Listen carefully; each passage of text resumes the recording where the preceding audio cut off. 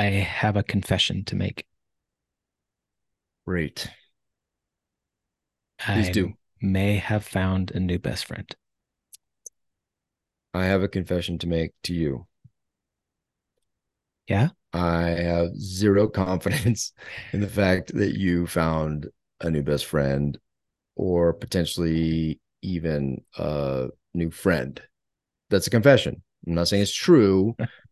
I just Oh don't man, we've believe been in your hanging out like ability. all the time, dude. We've been doing Yeah, like what's his tons, name? like Joe. Joe? Oh, Yeah. really? Hmm. Yeah. Huh. Yeah. Interesting. Hmm. This is Dude. his last name happened to be Mama? Mama. Joe Yep. Mama? Joe Mama. Yeah, Joe Mama. Oh yeah, That's yeah. right. I know Joe Mama. Yeah. Yeah, that guy, he's awesome. Yeah, he's really cool. You good luck with that. Good luck with Thanks. that. Thanks. Yeah. We're tight, man. Yeah, man. No, I'm highly impressed by your lack of ability to make friends. Yeah. Confession though, dude. Confession is an interesting topic.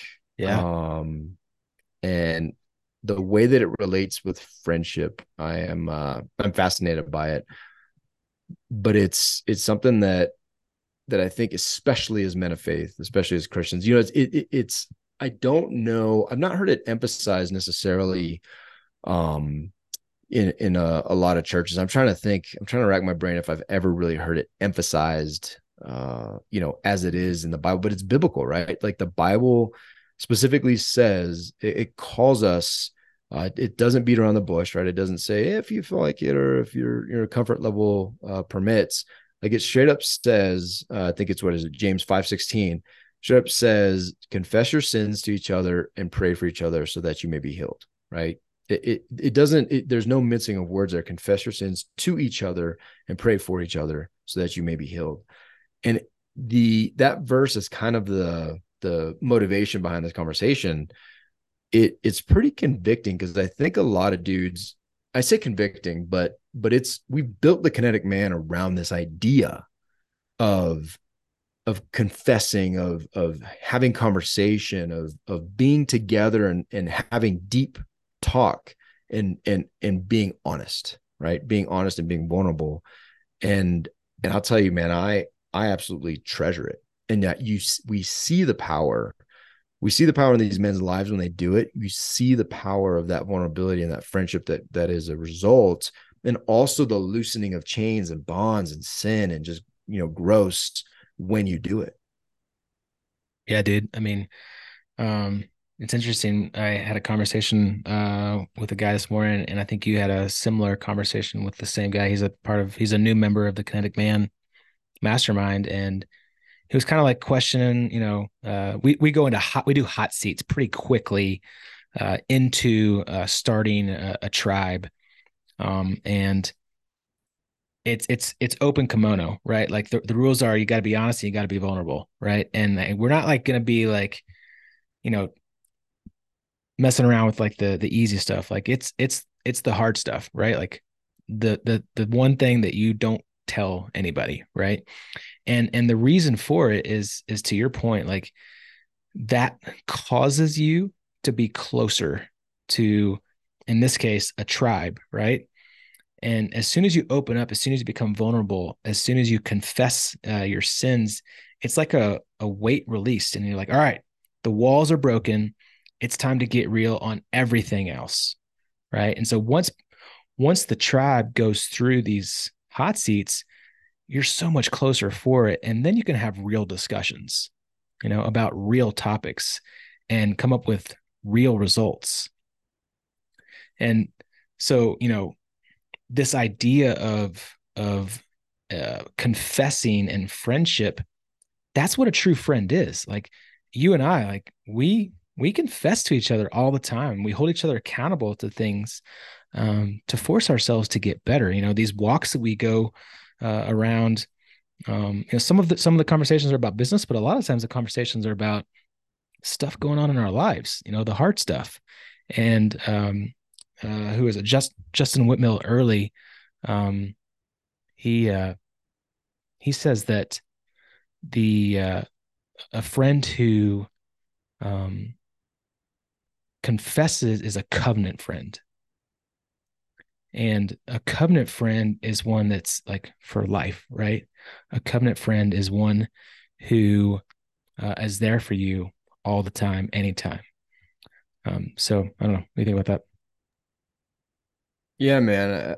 I think that uh, it's interesting because we've also gone so far away from this in our, just in our Western American, independent macho man culture.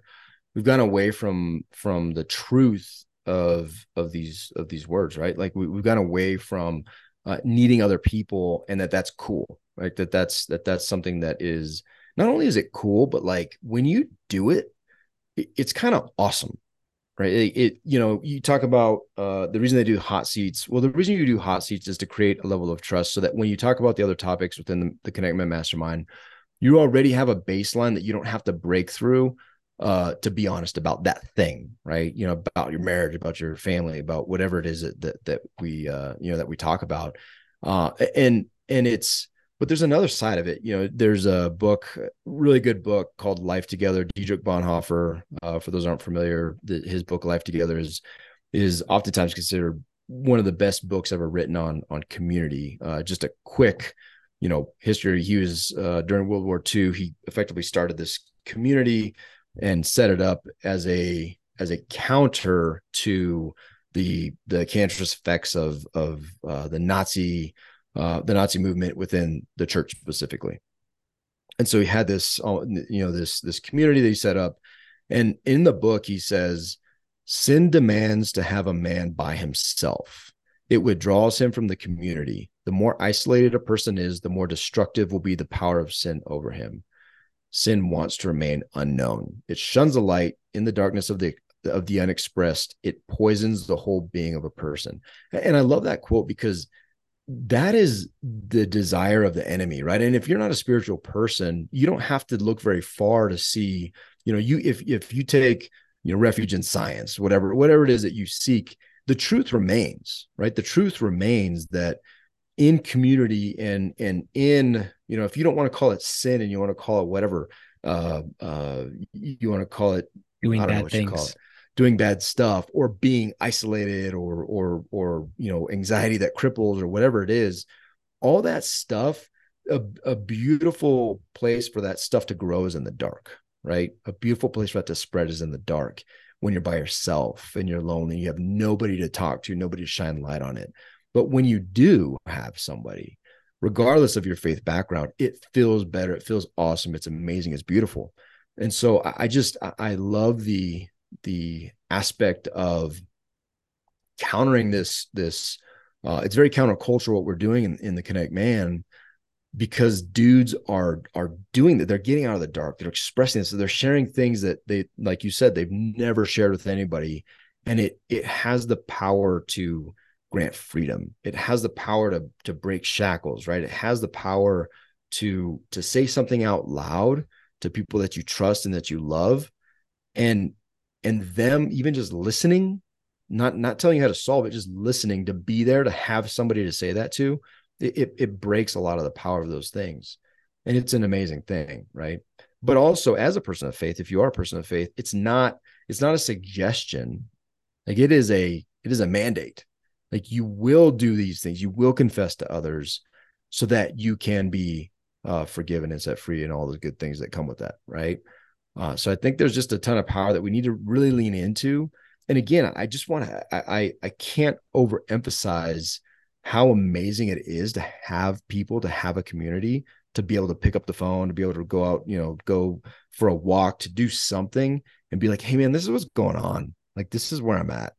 And it sucks. But just to have people to do that with, I can't imagine do that alone. Like now where I'm at in my life, I can't imagine doing that alone. It would suck. Yeah, dude. Yeah, I mean, think about all the times where like sin has come into your life. I bet most of that time is when you're alone, right? When you're by yourself, family's out of town or um, whatever that is, you're solo, right? And that's when kind of sin creeps in. Um,